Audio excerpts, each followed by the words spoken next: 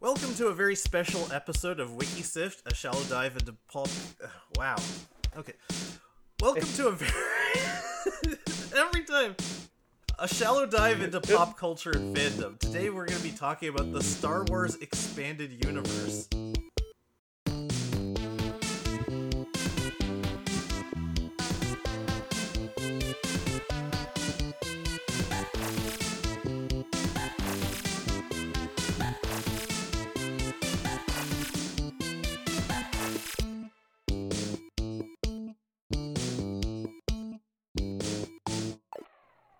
I'm Tom. He's even. You're who now? I'm trying to rush this. My tongue isn't as fast as my brain. I'm Tom. He's an evil genius white, and today I am joined by. I'm Stevo from Friday Night Fanfiction, and I am Mike the Birdman from thisweekingeek.net. So, what this show is normally about is taking a peek at obscure and ridiculous trivia from fandoms that we do not participate in, but today things are going to be a little bit different. Usually we talk about things we have no expertise in and just read up on fan wikis or what have you, but for our April episode, we'll be talking about something we actually know quite a bit about. I myself read a lot of Star Wars novels when I was in high school, and I had a book called The Essential Guide to Characters, which I studied like it was necessary to graduate. I invited Mike on because he too knows a lot about Star Wars. I grew up around this in pretty much the golden time for Star Wars Legends stuff. Like, I remember reading the Timothy Zahn Thrawn trilogy over the course of like a summer back in the early 90s. I have a good chunk of the Star Wars West End role-playing game. I've interviewed Bill Slavicsek, who wrote a good chunk of the Star Wars Expanded Universe a couple of years ago. So I have lived and breathed Star Wars for decades. I used to run one of the largest Force FX lightsaber websites back in the day. And I got into podcasting because I used to listen to Star Wars Action News, which is one of the first podcasts that gained any real traction in the early 2000s. So Star Wars and me have a long and complicated relationship. I have not as much experience. I listened to the Timothy Zahn trilogy, and I think I died in both Rebel Assault 1 and 2, and that's my extent of Star Wars. So we all know the Thrawn trilogy then. I kind of want to say, here's kind of the thing about Star Wars. In the 90s, Star Wars fans were just as nerdy and obsessive as Star Trek fans, but Trekkies had 2 long-running series and 6 movies to nerd out over. Like, Star Wars fans just had 3 movies and a crappy holiday special, so they focused a lot of attention on just a few hours of video. We just studied everything. Hey man, are we not going to talk about the fucking Ewok movies? They count. Yeah. I guess so. There's Look, if we're going to talk about those, we can also bring up the VHS that came with the Star Wars video board game. And my the God, comics. I forgot about that. There's true, but I think like The game was fun all of once before everybody else knew when Darth Vader was going to announce the countdown. Well, primarily though, our focus was on those 3 movies, though. I remember I had a friend who knew even more about Star Wars than me when I was in high school, so I would always try to stump him with trivia questions. And there's even one time when I came up with one that I thought was impossible, and I still couldn't stump him. I said to him, okay, in the first Star Wars movie, how many stormtroopers did they face on the Death Star? I thought, there's no way he could possibly figure that out. And he's like, okay, well, stormtroopers come in squads of 12, so they met up with one squad when they first came and they were boarded, and then another when they were at the speaker, when they rescued Leia, when they came out of the garbage masher. So that's 6 squads. You're telling so us that he figured it out. Yeah, he just did the I'd math. be asking this guy. Now, I would be asking this guy, all right, so which cut are we talking about here? Because during the 90s, you would have the 2 separate cuts, the original version and then the special editions, which added more stormtroopers in the training room. That is absolutely true. There you go. But I think this was I'm still very upset my dad threw away his original VHSs when the special edition came out. Oh, no. Yeah. And now we have creepy VHS Jabba. Yeah. So I think Star Wars novels were kind of an extension of, like, that sort of nerdy obsession over just a few, like, hours of video. Because, like, authors picked apart every single little detail for stuff to expand upon. Like, every background character you see for, like, 5 seconds had official canon written about them. I would like to say, because we did talk about it recently as well, the Star Wars books in general are way better than the Star Trek books. Well, of the Star Trek books we covered, but there's over 800 of them, so... Okay, yes, of the ones we covered. Mike, I don't know if you read the Tales from the Mos Eisley Cantina book, or Tales... I did, actually.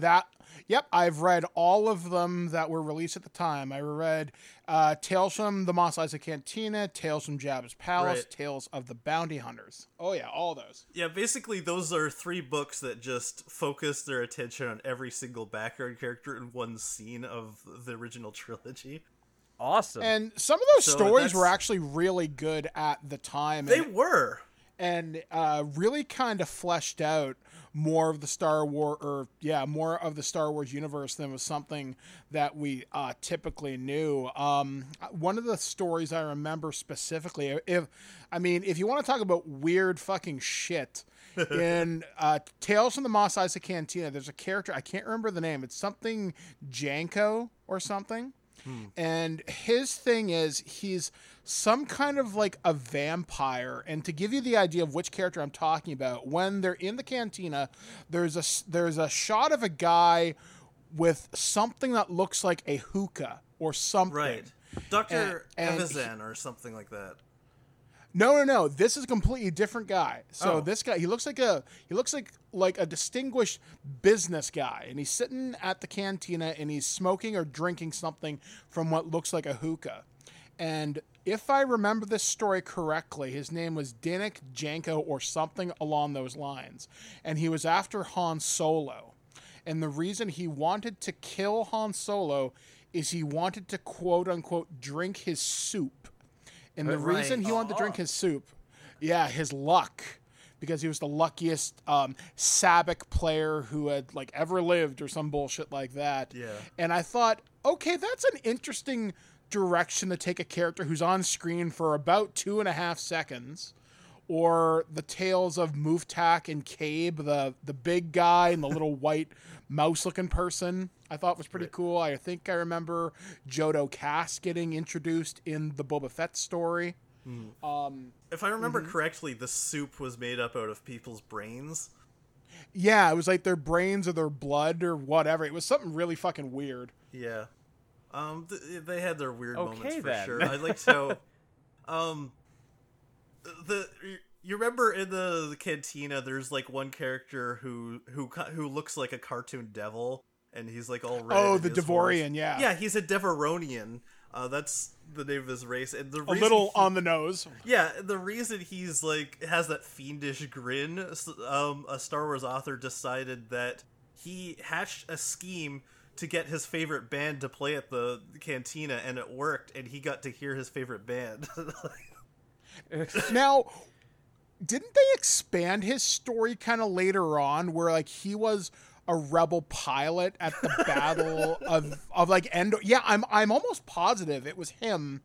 They gave this character another story, or it was a Devronian character, and they were at the Battle of Endor, and they were in an A-wing, and they died, and they got to see their own death from the surface of Endor after they passed away, and they met other rebel pilots who died. I'm not sure if I'm remembering the details right. Maybe this was a Dark Horse comic at the time, but I'm pretty sure that I read this. That's not something I'm familiar with. So, before we dive into some of the really wacky stuff, I feel like I should probably familiarize people with a few characters and settings that are kind of canon to, like, they're kind of essential. So how reading. much should people listening to this have already known about the Star Wars? I'm going to assume that they just know about the movies. And okay. I'm going to fill in a few, like, minor details to help them to understand. So we've got the Thrawn trilogy, which I think is kind of the core of a lot of the fiction that out there. It introduced the characters of Thrawn, Mara Jade, and Joris Sabaoth, who I had to look up how to pronounce this name because, like... So Thrawn was an alien. He had blue skin and glowing red eyes, and he was like a legit evil genius when he was kind of very evil. Like every kind of sci-fi villain was called an evil genius, but they always had dumb plans that didn't make sense. I feel like Timothy Zahn decided, okay, what if one of these so-called evil geniuses actually was a genius, and it was actually really cleverly written. Like all you really need to know about Thrawn is he's able to defeat any army, any military force by studying their artwork. And, it actually sounds kind of contrived when you put it like that, but it's actually really well done. Oh, no, I know, but, like, that's like the mood that we're going for. Yeah. George Sabaoth is... He's a weird one because he's a clone of the original George Sabaoth, but because he's a clone, they added an extra U to his name. And this has become kind of canon throughout all of the novels. Every time there's a clone, they just add an extra vowel. Yeah, and so like the original George Sabaoth was a Jedi. The clone, because the cloning process like messes with your mind and makes you unhinged, turned to the dark side, and the guy was like completely off his rocker, and Thrawn manipulated him to do all kinds of really cool stuff. Those are kind of like the important characters from that. I think later on they did the Young Jedi Knight series where they introduced, or they didn't introduce, but they fleshed out Han and Leia's kids. They had two twins named Jason and Jaina. And then later they had another son named Anakin Solo. Yeah, like name your kid after the guy who blew up your homeworld. That sounds insane. Very honorable. A guy who was by all intents considered a mass murderer on a giant scale. Yeah. It's like, oh, and this is my son, little Adolf. I hope you guys will play nice together with the rest of the other Jewish kids. You know what I mean? I was gonna say, it's like, guys. It's like Anne Frank named her kid Adolf. Oh, that's bad. Oh, that's bad. Yeah. So, yeah, Jason and Jaina were in the Young Jedi Knights series, and they were training to be Jedi under Luke, and they became friends with Chewbacca's nephew named Lowbacca, and some other girl named Tenel Ka, and because they need 4. Stevo, did you ever get into Shadows of the Empire? I think I definitely beat the N64 game and read the attachment book. All I remember was space drugs. The Prince, what's his face? Prince Sizor? Prince Shizor, yeah. Shizor, yeah. That Prince Sizor, yeah, he's a freaking Pokemon. No, I remember Prince Shizor, and I remember it being kind of competent, but that was also, I think it was 12. Yeah, it was also like it went in a weird direction for Star Wars because it was weirdly adult. There's like all kinds of like references to like sex and whatnot, and it's like, this is Star Wars. People aren't supposed to have sex in Star Wars. They just there are no gangbangs in space. What the fuck? Little Anakin just came to be. Oh, I'm sorry. We're calling him Little Adolf now, right? Yeah. Little Adolf and his lightsaber. All right, so oh boy, I think rejected MPT TV shows.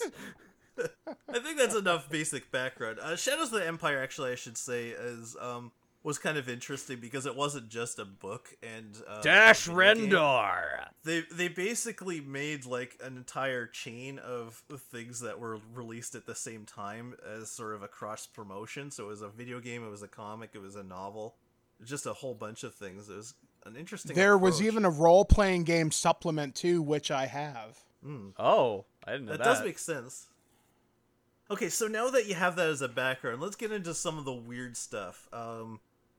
When I invited Mike onto this show, I said I want to talk about the absurd stuff in the extended universe. The very first thing is like, oh, you mean like when they dropped a moon on Chewbacca? Jesus Christ. I know. The Yuzon Vong shit, it's a cool idea, but so stupidly executed. Are those the insects? Yeah, they're the intergalactic insect things that come on a world ship from the unknown regions, and then basically utterly obliterate the Republic, the Empire, and then they repel them because, I don't know, the fucking power of friendship or something stupid. I don't know. I stopped giving a shit when they dropped the moon on Chewie. I'm like, all right, fuck you, I'm out. I remember listening to that because I was listening to the audiobooks, and I had to stop swimming at the time because I'm like, wait, what just happened to Chewbacca? I just had to go back a couple of minutes to be sure. I just want to say it was really trippy when I went to see like the new movie and Han Solo was killed by his kid, and it's like, wait, but it's supposed to be Chewbacca dies while Han Solo's watching, and now Han Solo's being killed while Chewbacca watches. It's like, it's just you're used to one Star Wars universe, and then you see on this screen a completely contrary version of the Star Wars universe, and you're just like, oh, okay. I know that they declared all the books non-canon, and things were like totally, like the canon was completely thrown out the window before that because the prequels contradicted everything, but it's still like, it's just a really trippy moment. Yeah, no, I'm still in that boat a little bit. But I think my favorite absurd thing about the expanded universe is all of these bigger, badder Star Destroyers. No. See, when I was like a little kid and I watched Star Wars and I heard the term Star Destroyers, I'm like, oh, that sounds cool. It's because it's like, it implies that they destroy stars. And then I get older and then I'm like, oh, those are just different classifications of ships, like real life ships. You have like frigates and destroyers and cruisers and whatnot. Corvettes. Yeah, they have like star versions of all of those. And I'm like, okay, that totally makes sense. Apparently whoever wrote these books and comics didn't get the memo on that because they're like, there's a Star Destroyer that's even better than Star Destroyers, and they're called World Devastators. Well, yeah, because they're basically like these giant Borg cube-like things, and they're these giant foundries, and the idea is kind of neat, but if the Empire had these things, because let's not forget, when the World Devastators were mentioned, this is after the Emperor's been dead for a long time. By the way, they cloned him.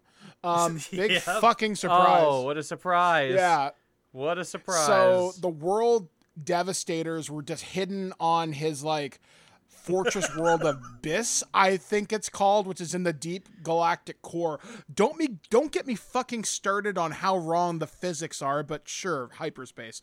But yeah, like he would have, and there was another one that was worse than that. It was a Super Star Destroyer. It was bigger than a Super Star Destroyer, and it could mount something called a Galaxy Gun. I forgot about the Galaxy Gun. Yeah, it could launch projectiles through hyperspace to hit a planet and boom. Basically, it's like Starkiller Base, but somehow stupider. And that idea is fucking stupid, too. I just think the name World Devastator sounds so bad. Like, there's no... What about the Sun Crusher? The Sun Crusher is the next one. This is like Super Soaker classifications of, like, ultra wetness of believability. It's fucking Dragon Ball meets fucking Star Wars. It's so dumb. Like, you're going to have the Ultra Instinct Star Destroyer next. Or, woo, that's Darth Vader Blue. Don't fuck with him. Like, it's so... World Obliterator plus Ultra. This isn't even my final form, Anakin. Like, it's fucking so dumb. Like, there are so many weird classifications of ships. I mean, I have to finish this thought. But since you brought up World Devastators, I'm so glad you did. They started talking about new Rebel Alliance ships, and the Rebel Alliance has this weird obsession with ships named after the alphabet. Right. So there's the E-Wing fighter. Try and picture that in your head. It's like a flying fucking comb. There's the U-Wing bomber. E-Wing is maybe E-Wing is referencing the noise the pilot makes. It's just so stupid. It's a reference to the basketball player. So, Oh, U-Wing. That's pronounced U-Wing. That's amazing. That's a deep cut. I appreciate that, Tom. I didn't think that was that deep, but anyway. So yeah. No, it just shows you've been playing NBA Jam recently. So, there's also, there's the Sun Crusher. The Sun Crusher is basically a fighter that can cause a star to go supernova, and it looks absolutely ridiculous. Oh, and you can't kill it no matter what you shoot at it because it's made of crystalline armor. Fuck off. Can you say that more like a second grader? I didn't believe it. Well, you see, it blows up stars, and you can't hurt it, even with the Death Star, so I win. So every high school argument ever in the 1990s. So what the Sun Crusher looks like, you have to try to picture this. A suppository that flies?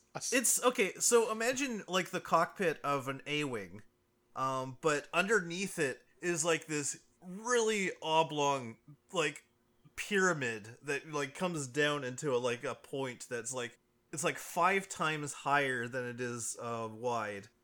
And then at the very bottom... Mom, your sci-fi alphabet soup is impractical. And at the very bottom, there's like a little satellite dish that shoots like a special torpedo that hits a sun and causes it to go supernova.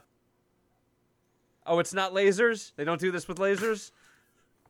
No, it uses something called quantum torpedoes and blah, blah, blah. I remember seeing the Sun Crusher because, again, I had this source book for the Jedi Academy trilogy by Kevin J. Anderson, and I described this ship growing up like, it looks like something you stick up your ass. It looks like a suppository, and it's just so ridiculous. And the guy who pilots it is the most edgy, emo 90s edgelord kid ever, Kip Durran. Shadow the Hedgehog? Yes, this is Shadow the Hedgehog, but with a lightsaber. And he's like, ooh, mysterious. No. And he's so powerful. And Luke's like, oh, I gotta train you. You're such a badass Jedi. And Kip's like, nah, man, I gotta do it this way. And I'm gonna steal it and kill the Empire. And then Admiral Dala, when they bring her into this thing, and there happens to be, just so happens, more of this trilogy. There is a place called the Maw, which is a great idea. It's a place surrounded by black holes, so yeah, sure.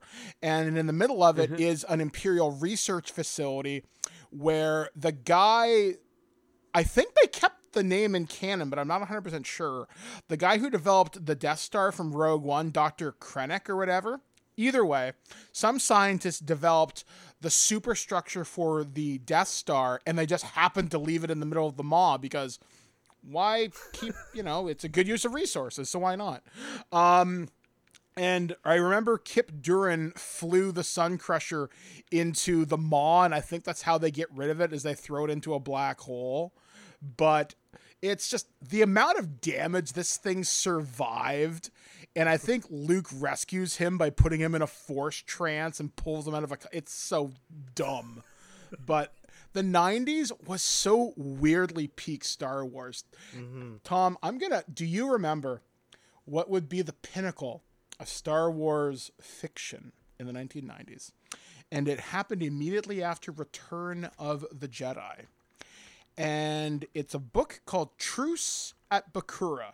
Oh. Do you know it? That was the first Star Wars novel that I read, and it was like... You poor bastard. You poor bastard. It was like the, It was like when I was like into anything that'll be Star Wars, and it was before I read like the really good ones, so I'm just like, well, it's okay. I mean, it's like, I guess it's like a new Star Wars thing. He cuts some people's heads off. Good times. As a Skywalker does, right? There was a book, and Tom, because you're probably too old for this, but I'm too old for this. There was a series of young Jedi novels that came out in and around this time, and it introduced the weirdest bit of canon that I'd ever seen. Did you know Darth Vader had a son? Oh, Did no. you know he had 3 eyes? Yes. Triclopsis. Wait, Blinky? Yes, Blinky the Dark Jedi with the glove of Darth Vader. Whoopie Okay, fucking do. Well, now that I have Blinky, Darth Vader, and Shadow the lightsaber in my head, I don't think I'll ever be able to get that out. I'm glad you brought this up because I've been waiting to show this image. So, I'm gonna send this to Stevo. So, Oh boy. this is my favorite Star Wars related image, I think, of all. Because, okay, so here's the thing. What was his name? Triclops or whatever. Yeah. There's 2 characters with 3 eyes, and one of them's the son of the other or something. Anyway, so he kidnaps, I think, Princess Leia and forces her to marry him. But Yep. but right before the ceremony, the good guys swap her out with an android that looks exactly like her. And Yep. Life model decoy in Star Wars. And as they're giving the vows, she shoots lasers from her eyes and shoots them right through the chest. And this image is so good. Everyone needs to see this. Now, it's funny. I was watching a video on this in preparation for this. Allegedly, under Imperial law, if the Emperor takes a wife, for example, that person no longer is a person. By Imperial law, the Emperor's wife is now considered his property. So, oh yeah, there's a bunch of other weirder Imperial laws. For example, if, let's say, a Moff doesn't like Bob down the street and he wants to take out a bounty or a hit on them, he has to file a form, not even kidding, to tell the Empire, by the way, I want to kill Bob. Are you cool with this? And now it's different. If you put a bounty out on somebody... You mean 4 and 17. So if you put a bounty on somebody, you have to file a form. If you hire an assassin, which is a separate form, not even kidding, this is in the Bounty Hunter source book, that target has to be legally informed. So that person has a chance to run. You have to give them a chance, which is kind of funny. Also, in the Imperial standing orders for the entire Galactic Empire, I think it's still in canon, I'm not 100% sure, the Empire does have a standing order to not be racist to aliens, which we know from reading Star Wars Legend material that Thrawn was the first alien, a Chiss, to ascend to the role of Grand Admiral. So right. That was like a huge... That was a huge, like, exception. Like aliens were not tolerated in the Empire, except under very extreme circumstances. And exactly, like he happened to be like completely brilliant and was like completely revolutionized their army, and so that's the only reason he was able to rise through the ranks. Mm-hmm. Yeah, and there's just so many other weird Imperial things too. Like, for example, it is it's theorized that why the Empire's ranks are so huge. There's a real world method when you enroll in the army or any armed services. If they need you, they can extend your service indefinitely in times of war. And if you choose to leave, you could be if you were in Star Wars, if you were, say, a admiral or something, and you said, hey, Emperor, I'm kind of getting a little old. I don't think I can do this anymore. And if he says, yeah, well, too fucking bad. And if you say, well, I'm going to leave anyway, he can kill you because that's standard Imperial law. Also, if you play the old Republic's national anthem, punishable by death. Princess Leia was expelled from her school on Alderaan because she hacked into the PA system and played that. So Princess Leia is Bart Simpson. This is weird, man. But yeah, it's so many weird little things. Oh, and I found this out today. Tom, Stevo, you're going to love this. Okay, so when you get a medical exam in Star Wars, you would presume getting a blood test would just be a part of the standard battery of tests, right? Mm-hmm. I mean, yeah, I'm assuming most species have blood in Star Wars, so... Okay, so let's say on your medical forms, when you get a blood test back, if you test for midichlorians, the attending physician is not allowed to tell you and is not allowed to investigate it further. Again, punishable by death. Because there's a character in Star Wars who finds out, oh, this character has really high midichlorians. Should I tell somebody? No, don't do it. Why? They'll kill you. So literally, something that will show up on a routine blood test, because that's a thing, will get you executed in Star Wars. So paperwork can get you killed. And I'm guessing that my hopes for HIPAA are, like, none. I'm just surprised they have all of these rules, because it seems like in the movies they just arbitrarily kill people and they don't have to fill out any forms or anything. Actually, I can answer that. So there is a rule, another standing imperial order. You are to use any means necessary. No, that is all the order says, to eliminate a known criminal. Now, that can mean capture or kill, but that wording's a little bit vague. So if you need to vaporize a space station, well, there was a guy on it. He was trouble. That's Sun Crusher. Sun Crusher. And the reason they do that is so they don't have people clogging up the imperial courts with due process. In addition to this, did you know the Empire are really big environmentalists? If you see an endangered species on a planet, you are not to land on that planet. You're supposed to get the fuck out and leave or be killed. So the Empire, if you fuck with the equivalent of a panda in the Star Wars universe, you're gonna die. So it's basically a lot of do this, be killed, do that, be killed. Just a lot of death. Yeah, but it makes things so much simpler.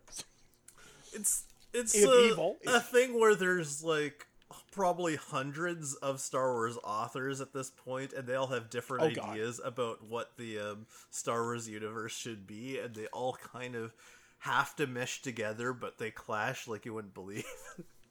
There was a guy, I interviewed him years ago, or I interviewed somebody who reported directly to him. And he was the person in charge of Star Wars canon at Lucas, and I think he was there up until about 2015 or 2016. And I remember talking with somebody about this, and I'm like, how do you keep the canon straight? Mm-hmm. Shoulder shrug. They try their best, but in the old era of Star Wars Legends, good luck. Like the time Luke got turned into a droid by a dinosaur. Hold on. Yeah. Okay. Can we get a little bit of background on that? Let's go back to the mid-90s, children. One of the first books, and we talked about this briefly just a couple minutes ago, the book is called Truce at Bakura, and there's this enemy race called... Yeah, I'm actually going to read part... they're a race of dinosaur-like people, and they're called the Searuk, and the Searuk had a process called intechment, and the intechment would put your life energy into a droid or to power other kinds of machinery. So Luke had his energy transformed into like a protocol droid for part of that novel. And I remember reading this, and that's almost when I walked away from Star Wars books for the first time. There were 3 books that I hate. One was that one. That was a chore to read. One was one called The Crystal Star or Children of the Jedi. It was one or the other. Either way, both are bad. And then it was when the Yuuzhan Vong dropped the moon on Chewbacca because physics. You're really not going to let that go, are you? No, you don't drop a moon on Chewie. Not saying you shoot him in the head, but... They're just Is it better than a very mediocre death? Chewie got an infected paper cut and died. I'm glad he didn't die from dehydration from diarrhea, but that somehow might have been more dignified. Chewie died of dysentery on the Oregon Trail. He died on the toilet in the Millennium Falcon. Chewie, you okay? Chewie? He died on the toilet choking on peanut butter. Actually, here's a question. How does Chewbacca wipe his ass? He must smell terrible. Think about it. Just say it. I don't want to think about it. You are now. Thank you very much. Okay, so one thing I want to talk about is all the clones. So I mentioned how when they clone someone, they add like an extra vowel. They went hog wild with this after a while. So after Joris Sabaoth, they have Luke Skywalker with 2 U's, Luke Skywalker. They've got Chewbacca. At one point, they cloned Han Solo's son, Jason, and they went Jason Solo. And there's a Mara Jade. There's an Anakin Solo. There's a Shizor. There's a Booba Fett. There is an actual Booba Fett.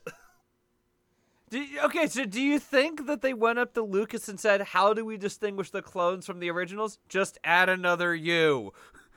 And that's what I do when I make the characters anyway. Have fun. And no fooling, there is a Luke Skywalker with 3 U's because they cloned him again.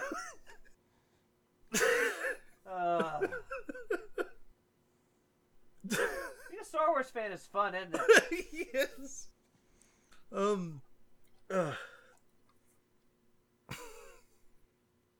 I read about something that I thought was canon. I had to look into it. It was just something a fan made up, but considering how weird the Star Wars universe is, I actually thought this was true. That there is a super duper Star Destroyer that's built around a Death Star, and it's so big that it deploys Imperial class Star Destroyers like fighters. Actually, I want to say there is something in canon not entirely dissimilar to that. When you look at the new trilogy, I know one of the Super Star Destroyers used by the First Order does hold Star Destroyers in its bays, which, if I remember right, I'm probably wrong, but I seem to remember this fairly accurately because I remember asking somebody at the time, like, does this have game stats? How the hell do you do that? Also, you want to talk about weird? I want you to think about reality for just a moment. We're going to come back to the real world now. You should see the crew complements of some of these Imperial vehicles. For example, like a Star Destroyer has a crew of thousands. The Death Star had a crew that was, I think, well over 100,000, maybe even higher than that. So obviously, fairly sizable platform. But I think a Super Star Destroyer had a crew of, I want to say, 10,000 people. And the ship was 8 kilometers long. World Devastators were obviously bigger than that. They had a bigger crew. And the main reason I bring this up is I want you to think about people who work on these vessels. They're not just all stormtroopers, soldiers, all people that are military. There's a guy in Star Wars, this would make sense. There's a guy who's assigned to be a cook in Star Wars. There's a janitor walking the hallways of the Death Star right now. Yeah. And there's somebody whose job is the electrical engineer who literally, his only responsibility is to walk around and change the light bulbs on these different classes of Imperial vehicles. It's kind of amazing. So that answers the question of how many Imperial soldiers it takes to change a light bulb. Yeah, there you go. There is somebody who went just one, and it's his job. Yep. And it's so weird because you look at the logistics of Star Wars. I mean, Star Trek kind of makes a little bit more sense when you look at the crew complements of the different vessels of Starfleet. But Star Wars is so ridiculous in its scale and size. It's space fantasy as opposed to science fiction, which is how I make the distinction between the two. But it always drives me crazy when you think about how do you maintain some of these vehicles, or how do you, like, there must be people. There must be like a team of engineers. I want to go back a quick second because I didn't get more information on why Blinky with radiation poisoning got shot by Tracer's laser eyes as a preacher looks on in, what the hell is it? An F-Zero car. Okay, well, so he kidnapped Princess Leia to force her to marry him, but then the good guys swapped her out with an android that looks exactly like her. Right. And so in the middle of the wedding ceremony, she blasted him through the chest. That was their plan. As one does. Okay, then. That's the best ending to The Bachelor ever. I was about to say, this week on The Bachelor. Zap! I think my favorite thing about this picture is just the happy expression on her face as she ends him in the middle of his wedding. It's got a very Dr. Manhattan look to it, only Dr. Manhattan had a good morning coffee. Yeah, there is so much goofy shit in there. And I remember that in that book series, one of the characters, and I hated the name because it was just so lazy. One of the characters has a droid compatriot of some type, and his name was DJ88.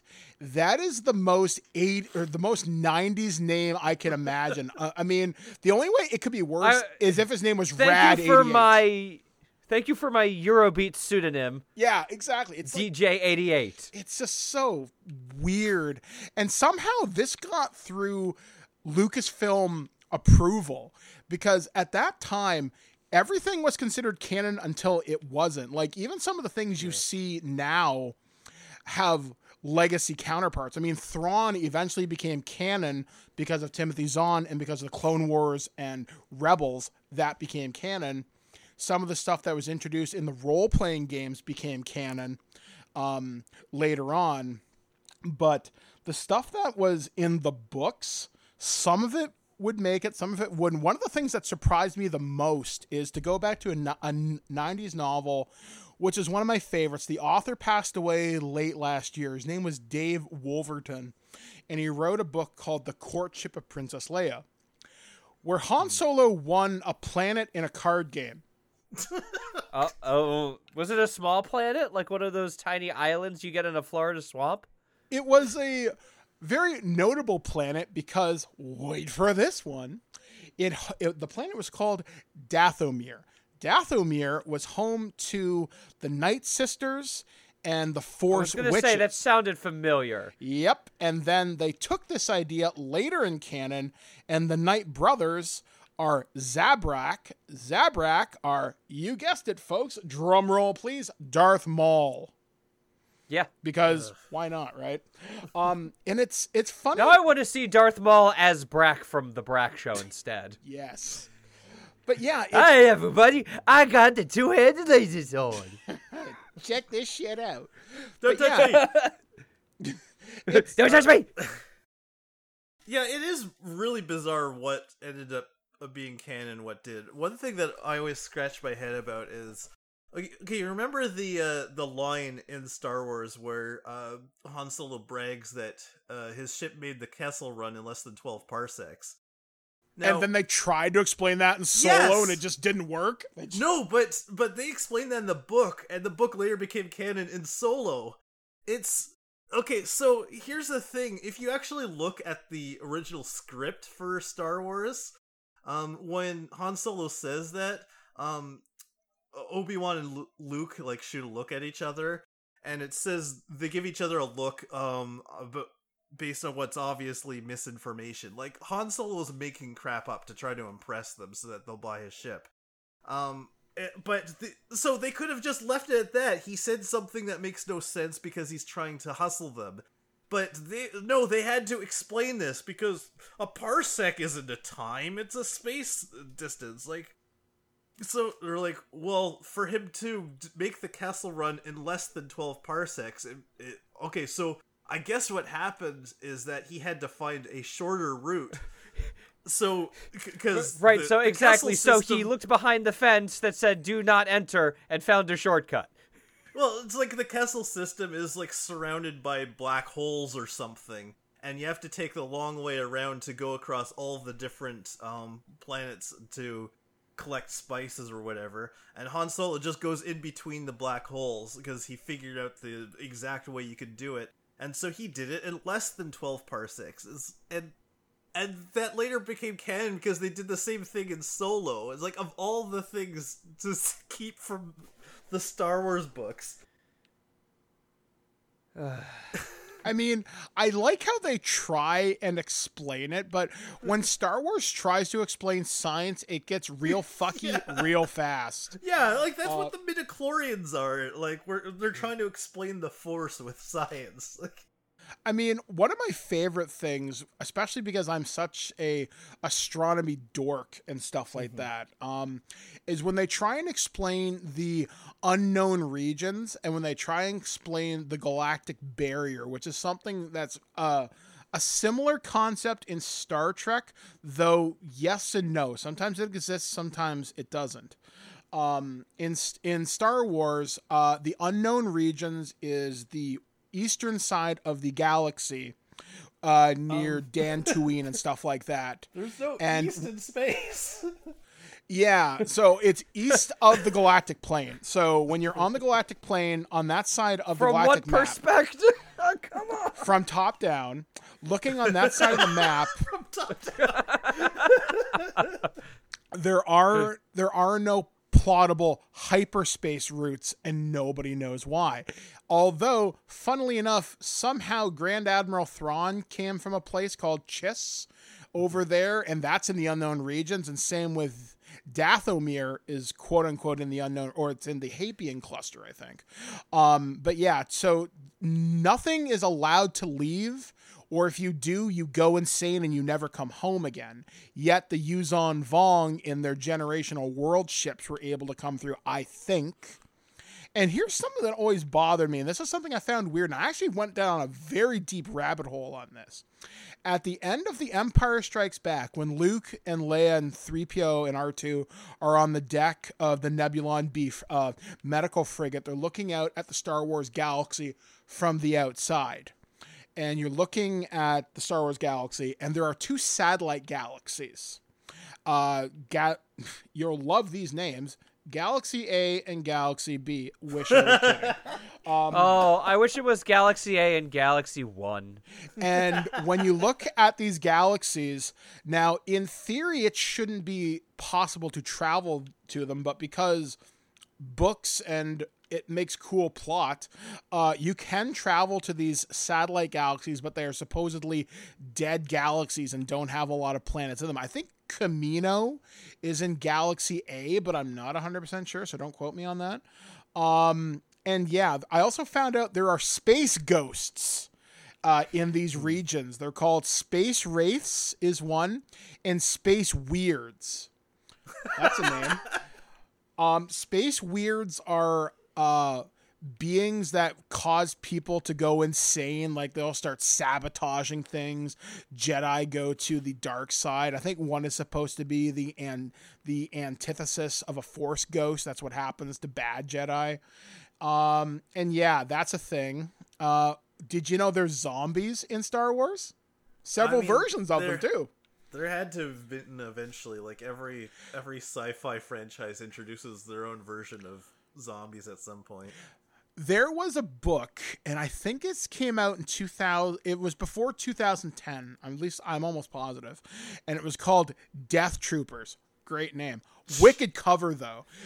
It's a stormtrooper helmet on a hook, and it's half of it's cracked open, and you can see like a skull underneath. So it looks badass. Somehow, it somehow stars Han Solo and Chewbacca, I think.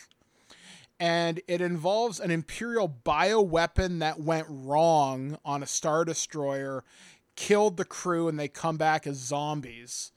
And every zombie trope, like people hiding a bite, you can't leave, someone has to stay behind to make sure this never happens again. And I think there was a sequel book as well. I'm not 100% sure. Yeah, that was a thing. And there are Sith zombies that live near Sith crypts. to protect them. I think they're on Korriban or something. So yeah, that's a thing too.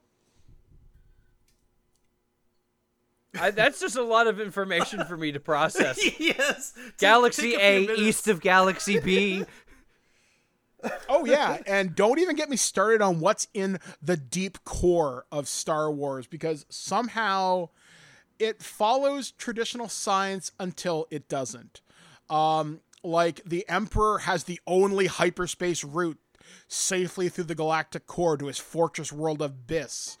And if you follow anything about astronomy, the center of any galaxy is very, very active. It's full of older stars, a lot of black holes, a lot of stellar phenomenon that is remarkably friggin' dangerous. And yet the Emperor has a world that is completely temperate, exists in the perfect habitable zone of a star, and has oxygen. Because, hey, he's just that lucky. And I'm still stuck on Han Solo winning a planet in a card game. Yep, he played a game of Sabacc against Prince, and I can't remember what his name. I was going to call him Prince Caspian, but no, this is not the line, The Witch in the Wardrobe, but would it surprise you?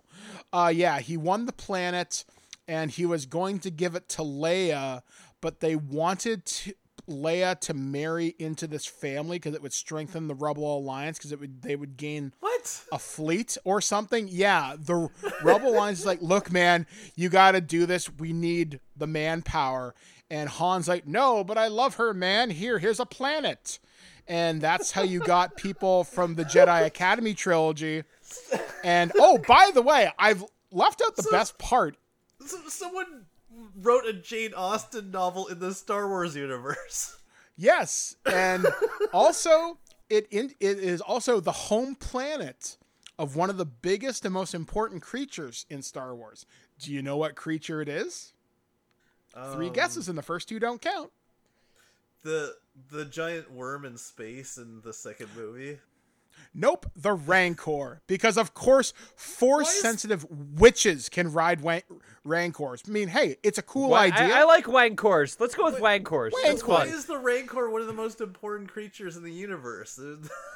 Because it was on screen and it got a cool toy, thus marketable.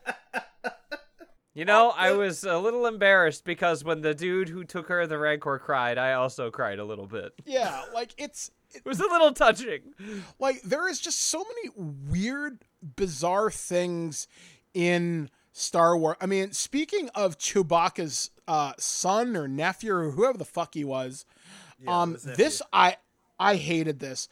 He wore this around his neck. He wore a droid who would speak to him.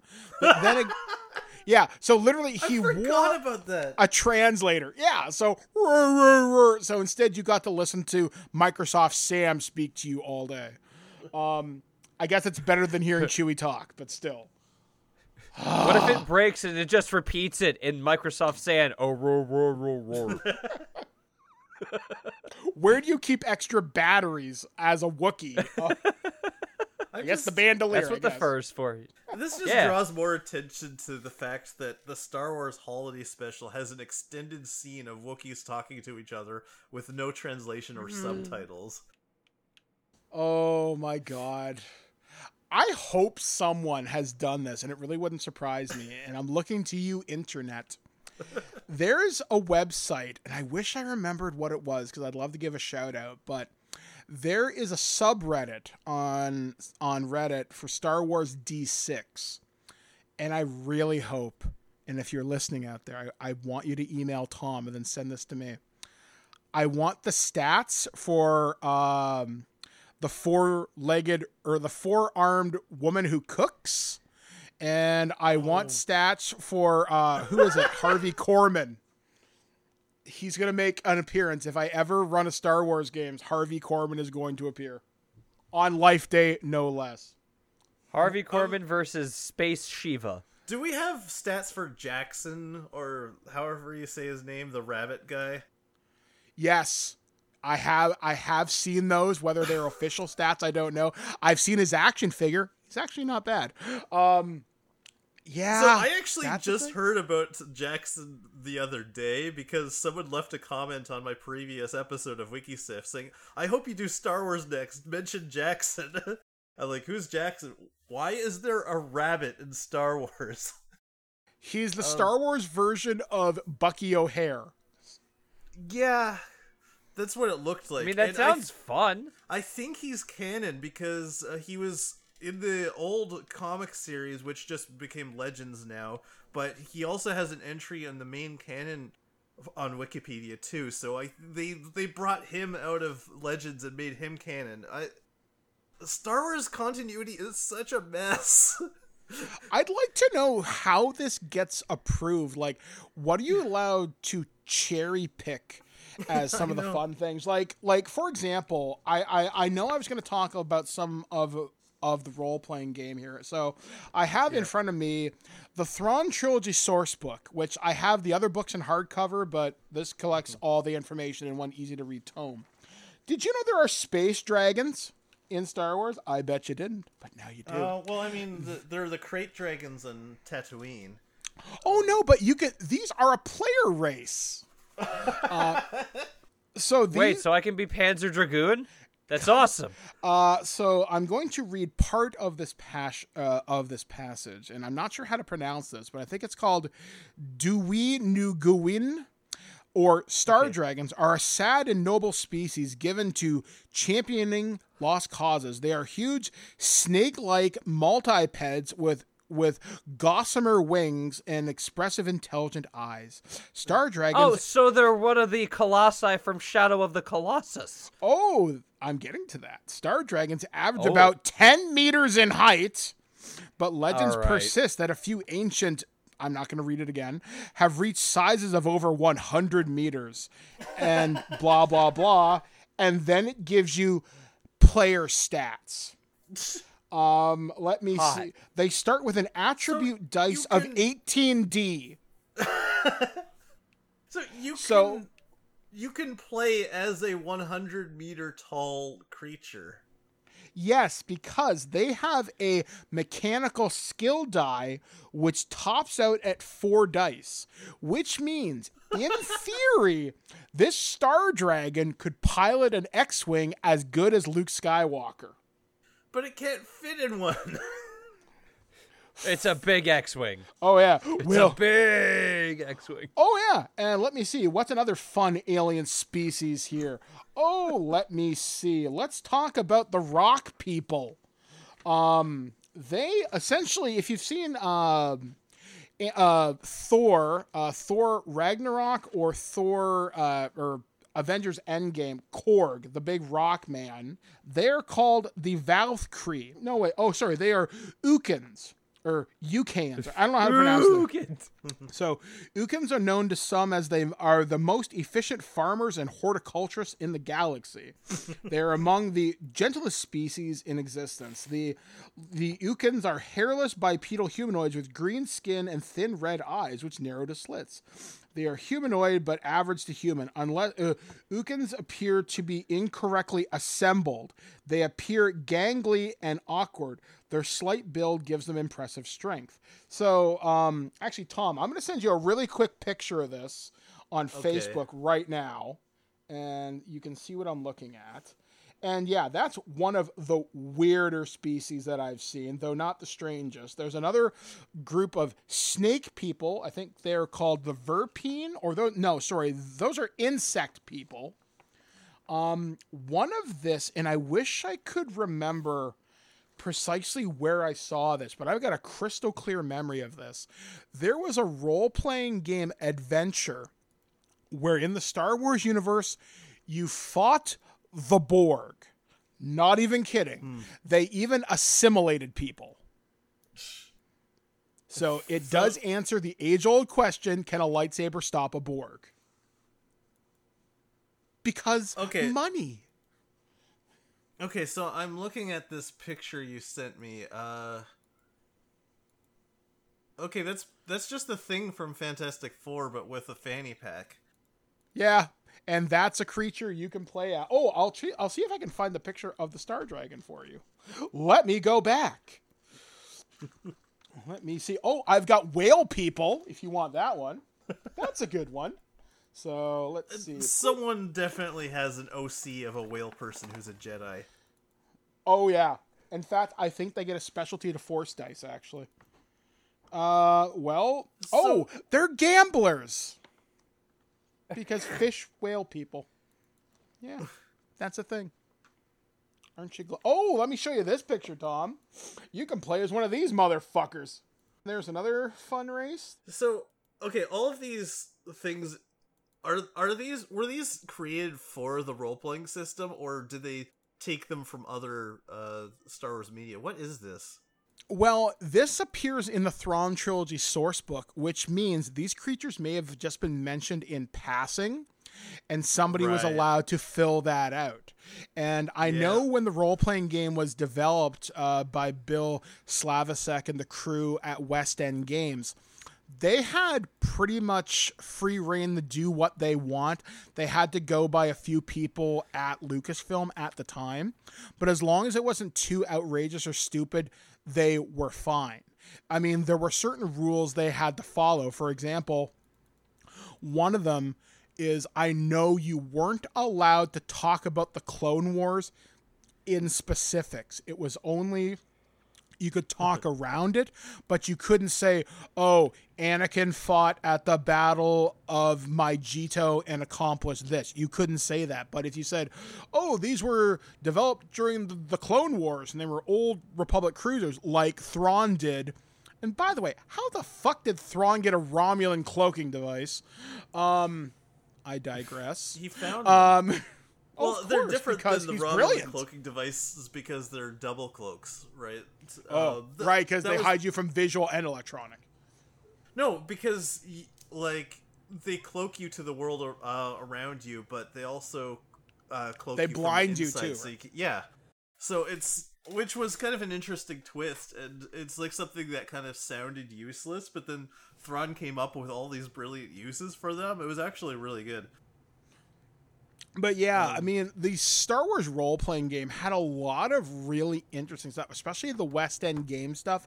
I found that as companies picked up the license later on, when Wizards of the Coast picked up the D20 edition and the Saga editions, the books got a little less weird. I mean, they were still referencing stuff from Knights of the Old Republic. They did a book on the Yuzon Vong. And then when Fantasy Flight picked it up, I don't think they did very many source books, and I don't think a lot of them were as rich as the previous West End game stuff, which is still quite collectible today. There was a anniversary edition printed in the last 2 years of the first edition of the book, although arguably the best version of of Star Wars D6 is second edition revised and expanded that came out in about the mid-90s, and the books are still very affordable. But now with Star Wars taking off and role-playing being the new hotness right now, I would expect those books to start going up in value pretty fast.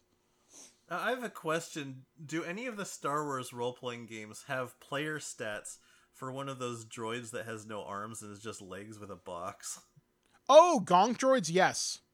Yes, actually. There is an entire book dedicated to them. Not even kidding. To gonks. No, not to gonk droids, but droids in general. If you wanted to play a gonk droid, if you wanted to play a protocol droid, even in the main book, if you wanted to play C-3PO, you can do that. Party on, bitch. You can play an astromech for some reason. That would be the world's worst role-playing experience I can imagine. How is that worse than gonk? I don't know. It's just, it sounds so dumb. Like, beep, beep, beep, beep, boo, boo. That's not fun. That's weird. I mean, that's a good one-off character. We had a friend, we have a friend, a mutual acquaintance named Darla, and we were playing a Star Wars role-playing game. I think they were the game master. And I seem to remember the gonk droid kicking the shit out of a Sith Lord because we launched him at him. So the gonk droids are not entirely useless. They make effective grenades. Stevo, if you're not familiar with the gonk droids, they're called gonk droids. I think it's kind of I know. Of a fan name. Gonk. Yeah, I don't think that's their official name. I'm pretty sure that's what just what the fans called them. Wait, it is? It became slang, and then it got adopted by Lucasfilm as time went on. But yeah, I think they're officially called Power Droids unofficially. Yeah, that's what I was gonna say. Like, it's one of those things that it was like a fan thing, and then it turned into something real. There is so much extra crap to talk about. How there's really bizarre versions of like TIE fighters that make no fucking sense. I mean, one version, I like the idea of it, but I hate the execution. It was introduced, and I want to say Rogue One. I think it's called the TIE Striker, and it cuts off. And yeah, it's so weird. So they take the TIE body, like the main cockpit, they flatten the wings up top, so it's just two wings, and the toy could shoot a Nerf dart, because sure. There was the TIE, there was a version called the TIE Defender, which was a super advanced TIE fighter prototype, and I think you could play with that in Star Wars X-Wing versus TIE Fighter or Star Wing TIE Fighter. I played the TIE Fighter quite a bit. There were so many different... was the TIE Defender the one that had 3 fins and they were all like Y-shaped? And so it's just this mishmash of polygons going in every direction? I mean, it looked cool, and it had a really cool mission profile. And I'm thinking, at least in certain ways, that makes more sense to me than, say, a fucking B-Wing. Which, the way that thing operates, because of its weird gyroscope, which is... I can't imagine being a pilot and flying that. Because you're moving the ship around you, not you around... No, how am I trying to phrase this? The ship moves around the cockpit. So you're always stationary, but the ship is doing the dodging and weaving unless it's in a locked wing position, I think. To me, the X-Wing makes sense. They really took advantage of the fact that in space there's no gravity and there's no wind resistance, and so you can make... So the design philosophy for anyone who makes ships in Star Wars or anything like that is basically anything goes, any shape works. It doesn't matter. We'll make a unicorn with a unicorn for its horn, and that'll be a ship. And I don't understand Imperial design philosophy, although I can tell you who designs all their ships, because I'm that big of a dork. Senior Flight Systems, somehow they have the Imperial contract in perpetuity. There's just some really straight, to me, the TIE Bomber makes sense. The TIE Fighter makes sense. TIE Advance, why they didn't mass produce those is beyond me. I guess cost, because money. But then you get TIE Interceptor. That's a great ship. Like, some of these TIE designs are great. Cool. And when you look at the Rebel designs, the Y-Wing makes sense. The X-Wing was built upon sort of the test bed for the Z-95 Headhunter, I think. Right. Yeah. But we've never seen that on screen. I think maybe in Clone Wars you do, but not on the traditional screen. And that's the thing, too. Like, there are so many cool ships that we just never see. Like, even the Corellian Corvette, I don't think got its proper due until, like, Rogue One. And then in Star Wars Squadrons, where you fight against them pretty regularly in the Imperial campaign, or you see the Nebulon B frigates. Those are cool looking. The Mon Calamari Star Cruisers. By the way, I hate that name. Yeah, I know, really. Really, a little on the nose. Oh, there's so many things in Star Wars that are on the nose. Like, in the books, there's one... I think villain who was like a frog-like creature, and the name of his species was Rybit. Oh my god. Yeah, absolutely. I also kind of love how anything in the Star Wars movie that there's more than one version of, the canon just got expanded from there. It's like, oh, there's an AT-AT and an AT-ST, but what if there's also an AT-PT and an AT-2T? Yeah, and it's weird. There are even sub-classifications of the AT-PT because of the Thrawn trilogy in that source book, that was the first place I saw the AT-PT, because that was a small walker that was probably about 7 or 8 meters tall. It could fit a single person as a mobile armored platform. But when you saw Star Wars Revenge of the Sith, the clones on Kashyyyk had AT-PTs when they were looking through the bodies of the Wookiees for Yoda. And it's nice to see the technology evolve. Like, hell, even in Star Wars Rogue One, they have a AT-AT, but it's not an AT-AT. It's a different version, so they could sell you the Scarif version of right. the toy. It just has a larger troop transport compartment. Hell, even speeders are strange. Like, the typical Imperial thing, I think they use the Aerotech or something like that, and then there's the speeder bikes, and those are different from swoops, because swoops are basically a pod racing engine with a seat on it. And the physics of pod racing, that's enough to melt your brain. Yeah, it's so, I mean, it's very Wizard Annie. The sit-down arcade cabinet's even better. But when you look at the stats in any game, you're like, oh my God, how the piss does this work? But yeah, it's just seeing some of these designs, either them being Rebel or they be the Imperial or what other species has their own kind of signature on stuff. Some of it makes sense. I mean, I like how the Mon Calamari Star Cruisers, they're supposed to be very organic looking, like the coral of the Mon Cal homeworld. But you don't get a lot of screen time with them outside of the expanded universe stuff that's on TV and the movies. You see them for less than 10 minutes. I think you see them a bunch in The Last Jedi, but I don't remember much about that movie, probably for the better. And to talk about glaring Star Wars holes, Tom, if you and Stevo let me, I could give you an academic essay on why I wish to destroy J.J. Abrams and everything he has ever touched regarding Rise of Skywalker. In fact, I've never said this on a podcast. Ooh, scandalous. There's a guy, and I'm going to leave his name out of it, but he was a friend's boyfriend of mine. This guy would have died on the cross for Rey Skywalker, saying she's the most powerful Jedi of all time. She can beat up any of the people you've ever mentioned because she's hot. I wish I was kidding. That was his argument. Because she's cute, she can beat the fuck out of Ahsoka Tano, Mace Windu, Anakin Skywalker at the height of his power, Quinlan Vos. You stupid child. And it's come to the point where I have now become that nerd to which I hate. You know what I mean? That gatekeeping twat. And it bothered me because Star Wars, it's so strange. And some of the continuity is so mixed up. Like, if it's not on the screen, it doesn't count, but now it does.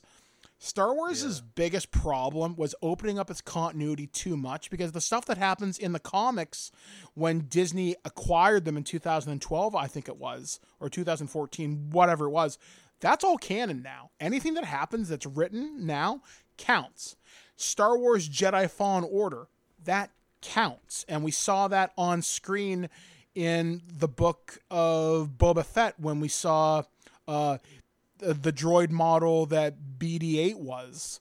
Was it BD-8? No.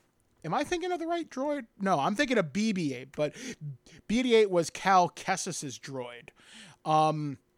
And when you look, because as we discussed in the early Legend stuff, it was the Wild West. You could do whatever you wanted, from Leia's life model decoy shooting eye lasers to frog people to Chewbacca. I'm sorry, I'm never letting it go, Steve. Getting a moon dropped on him. And it's okay. It's all right. To a lizard man with a Fu Manchu mustache seducing Leia with his pheromones. Yeah, or, Luke being turned into a robot from a dinosaur.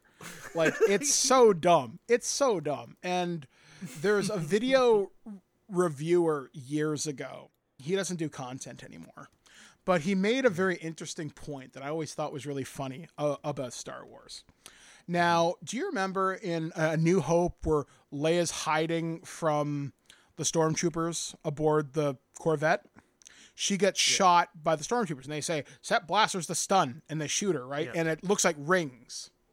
Yeah. Now, a lightsaber can block a blaster bolt. Yep. In your opinion, should a lightsaber be able to block a stun blast? I would say yes. No, because this no good answer. Yeah, but a book later did answer it. I think it was the Darksaber, and Admiral Dala, our favorite Imperial from the Thrawn trilogy, walks up to a Jedi Master who had taken over this Death Star super laser that hadn't been installed in something because evidently the Imperial Army just has a million of these things just lying around. And she says, well, you can't block this because it's not a bolt, and shoots him with stun rings and leaves him to die. So, yeah. Wow. Think about the physics of Star Wars weapons sometimes, because think about this, too. Again, going back to the role-playing game, because this is where a lot of my expertise comes from, Stormtrooper armor is made out of plasticsteel, right? Which means it's light, it's flexible, it's fairly tough. Slug throwers... It's kind of useless, though. Yeah, exactly. A blaster bolt will cut right through it. Now, it's supposed to be hardened against blaster bolts, but as we see, not so much the case. I have books based on Star Wars weaponry. Purely, it's a gun book like a Shadowrun Splat book or a Cyberpunk shopping catalog. You could, in theory, walk up to a stormtrooper with today's equivalent of a 12-gauge shotgun and open him up like he would be like a blood splatter on the wall. Technology is remarkably inconsistent across Star Wars weaponry, too, because we all think of the lightsaber as the be-all and end-all, and don't get me started on the Darksaber and Cortosis and all this other bullshit that they brought on. I still do not understand what the deal with vibroblades is. It's... Oh, they go... It basically works upon... Don't. Well, the idea is it's supposed to work upon the idea that it's vibrating so fast with a micro-sized power cell that it essentially creates a vibrating blade that vibrates at the molecular level. These were a big problem when I used to game master in the 1990s because my players would constantly use these to slice through things they shouldn't be able to. And I said at the time, if you can explain it to me and make it make sense in the real world, I will allow it, even if the game rules don't say it should. And I'm sure somebody in your audience is throwing tomatoes or bodily fluids at me. And I'm like, okay. And then my players started using them as throwing knives. You can guess how well that went for my NPCs. But yeah, like vibroblades, I always found interesting because you look at other melee weapons like the electro staffs used by the Magna Guards with General Grievous. Somehow those can block a lightsaber. And I'm like, all right, sure. Why not? Why does nobody carry personal force shields? They exist in universe. There are stats for them. They use them in Knights of the Old Republic. You can mount a shield on your arm, but nobody in the prequel trilogy uses them. Nobody in the OT uses them. Nobody in the sequel trilogy uses them. And I guess that's just because they leave that exclusively to Rebels, Clone Wars, and Star Wars Resistance, though I don't think that show is very good, but I also don't know. Star Wars' biggest problem is it's inconsistent. Having a lore as wide as it is, as accessible as it is, means a lot of stuff is going to get through the cracks, and you're going to get a lot of really dumb shit come through. And with Star Trek, for example, there's, like you guys mentioned, there's 800 novels. There's a Star Trek novel, I'm sure you guys talked about it, where Captain Kirk got assimilated by the Borg, and was brought back to life by Spock. Yeah, he gets brought back to life by Spock, and they defeat the Romulans because the Borg. I don't know. It's dumb. We started at the beginning with the Star Trek novels, and we got through maybe a dozen, and that was like 2 hours. So we're like, we'll continue this, but it's one of these properties that when you pay attention to it, it's great. When you get the continuity right, seeing callbacks is neat. Like when I saw the droid from Jedi Fallen Order show up in The Mandalorian, because that droid would have been around, I think, 10 or 15 years. The Dark Troopers, like and that's the first time we'd seen them outside of Jedi Dark Forces 1. That's cool. I like that. Different. I mean, we've seen space troopers on scene, but they're very small, but they're there. So when continuity works in Star Wars, it's wonderful. It's neat to see these things that are only referenced about in comic books or on the show. Like, hell, the Ghost shows up at the end of Rise of Skywalker, and they mention Hera in Rogue One when they're on Yavin. They'll say, Captain Hera, please come to the main deck. So it's neat seeing these things, but Captain Hera, please report to the principal's office. It's cool, but when you get it wrong, it leads you down a very stupid rabbit hole where you start asking the wrong questions and you just realize you're going to end up with another Jackson sooner or later. Oh, I didn't even mention that one of Jackson's companions was a guy who thought he was a Jedi, and his name was Don Juan Quixote. I remember this. I do remember this. And it's so stupid. I mean, my closing thoughts are going to be, when Star Wars works, it's wonderful. But you have so many authors contributing, so many different sources of continuity, it's hard to keep it in line. Unlike the Marvel movies, which, if you watch them in order, you don't need to know a lot. Sometimes they'll reference something that happened on a TV show, which is going to happen with Doctor Strange and the Multiverse of Madness. They're very accessible. Is there some weird shit in there? Yeah, but not so much. With Star Wars, it's so hard because it is so fantastical. And do I want Star Wars to be Marvel? No. Now that it's under the House of Mouse, I wonder how things are going to go. I'm glad they're trying to keep continuity, but they're slowly erasing canon when it comes to the sequel trilogy. See, Star Wars has sucked me in and spat me out multiple times. Like when the prequels came out, and like I kind of liked them okay at first, but over time they just like, none of this continuity makes any sense anymore. I'm not really I wasn't as immersed in Star Wars anymore, and over time I just kind of gave up on it. It's just like there's like so many different takes on the continuity now. I'm like, I just kind of gave up. And then when J.J. Abrams did his new trilogy, that got me back into Star Wars again. And then Rise of Skywalker pulled me back out, and then The Mandalorian pulled me back in. But it's like I can't stay a Star Wars fan. Yeah, it's so hard. Stay one either. Yeah, it's like it's an abusive relationship.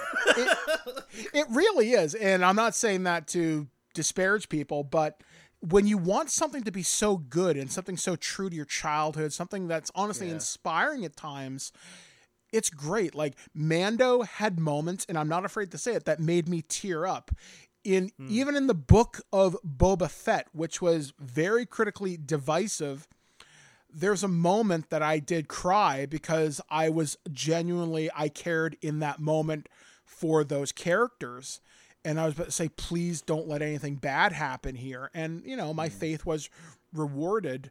But when you have someone like J.J. Abrams, who I'm pretty sure had somebody explain the Thrawn trilogy to him, but he was half listening and then scribbled it on the back of a napkin, to which he wiped his ass with, you get Rise of Skywalker. But then you get amazing television from Dave Filoni and Mando. It's hard to say, who do I follow now? Like, what's the best Star Wars? Honestly, the best Star Wars in the last 20 years is on TV. And will that always be the case? Well, the Book of Boba Fett kind of showed us, I'm not sure. And, Rogue One is only now really getting the appreciation because as of this recording date, it was trending on Twitter.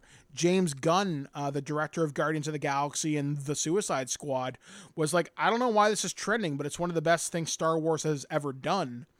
But then you get stuff like Solo, which I hated at first. I'm starting to like it more, but not for the reasons you might expect. I like the performances, but I don't like the story. You know what I mean?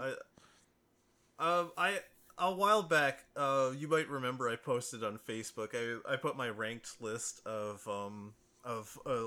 most favorite to least favorite Star Wars movies, and when I got to the bottom, I had staring at a wall, and then under that I had hitting myself in my own stupid face, and under that I had Solo. Like, there are parts of that movie. Like, I think Donald Glover is a wonderful Lando. That, honestly, I find that tragic.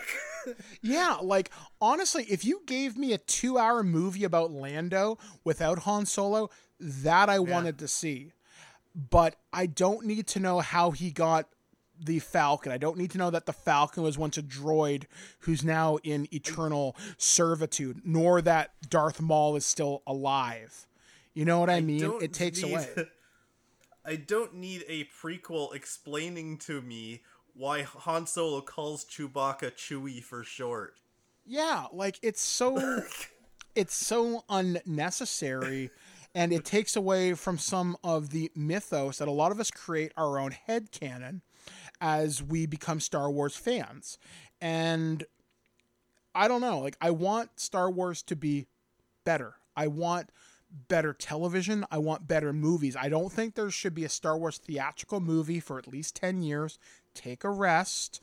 If you want to do Rogue Squadron, I'd be okay with that. Because I know Patty Jenkins, I don't think she's attached anymore. That's a story that should be told. Because if you gave me Top Gun in space, but with X-Wings, imagine how that would look in IMAX. Just imagine that for a moment. That could be phenomenal. Because you are not constrained by physics anymore. It's what you can create with computer-generated tools.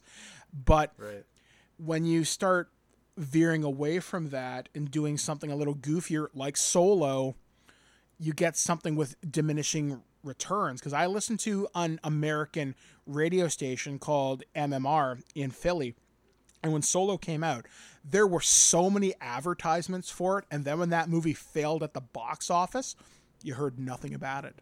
Yet everybody talked for Mandalorian. They're still talking about it today. Like, Star Wars can be remarkably powerful if put in the right hands. And the problem is, as we've discussed on this show, you have to give the keys to the right people. And Star Wars, Lizard, Dinosaur, Luke Skywalker does not work. But see, like, I don't have the same strong feelings towards Star Wars I once had. At this point, I'm just kind of like casual fan. Yeah, well, like, at this point, I'm like, if they do a good job with something with Star Wars, I'll happily go see it. If they do a terrible train wreck, I kind of want to see that too. Like, because I enjoy those both. Han Solo, or the Solo movie, was like the middle ground where it's like stupid but not fun stupid. Like, yeah, like I want more movies like Rogue One. That was great. I'm cautiously optimistic for the Cassian Andor series. We'll see. Obi-Wan, I hope's good, but I'm nervous because after Book of Boba Fett. I don't know how to feel about Obi-Wan because my last experience with that was the OG Xbox game, Obi-Wan. Oh, I'm sorry, man. I just want to see a movie where Leia Organa 2 shoots blaster bolts out of her eyes and kills a Triclops during their wedding. But speaking of, Tom, did you get that image I sent you? Oh,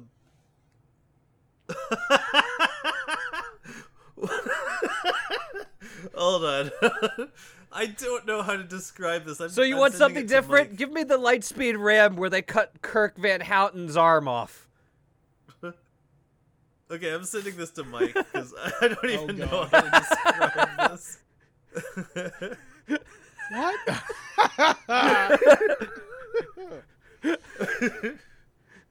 I spent entirely too much time making that Photoshop, by the way. Oh, you made that? That's really good. Ow! You've got to put that in like a Star Wars shit posting group because that's good. I tried to post it to Simpsons Bort posting on Facebook and it got declined. I don't understand that. Betrayal. That's very frustrating. But yeah. Do me a favor. You find a Star Wars shit posting, you have my full permission to post it as your OG. All right, that's it for today. Thank you to everyone for listening. Please review us on whatever you're listening to us on. It doesn't have to be a good review. And any on review that is bombshell. Fine. If you're not sure what to say, just say these people are a bunch of sad loser nerd monkeys. Until next time. No. Let us know what you would do if you found out you were marrying a killbot. Deeply dark things I cannot mention on this podcast. But can be found on Pornhub.com. Oh, yes. I, too, am parched and would like a glass of water. Thirst is real.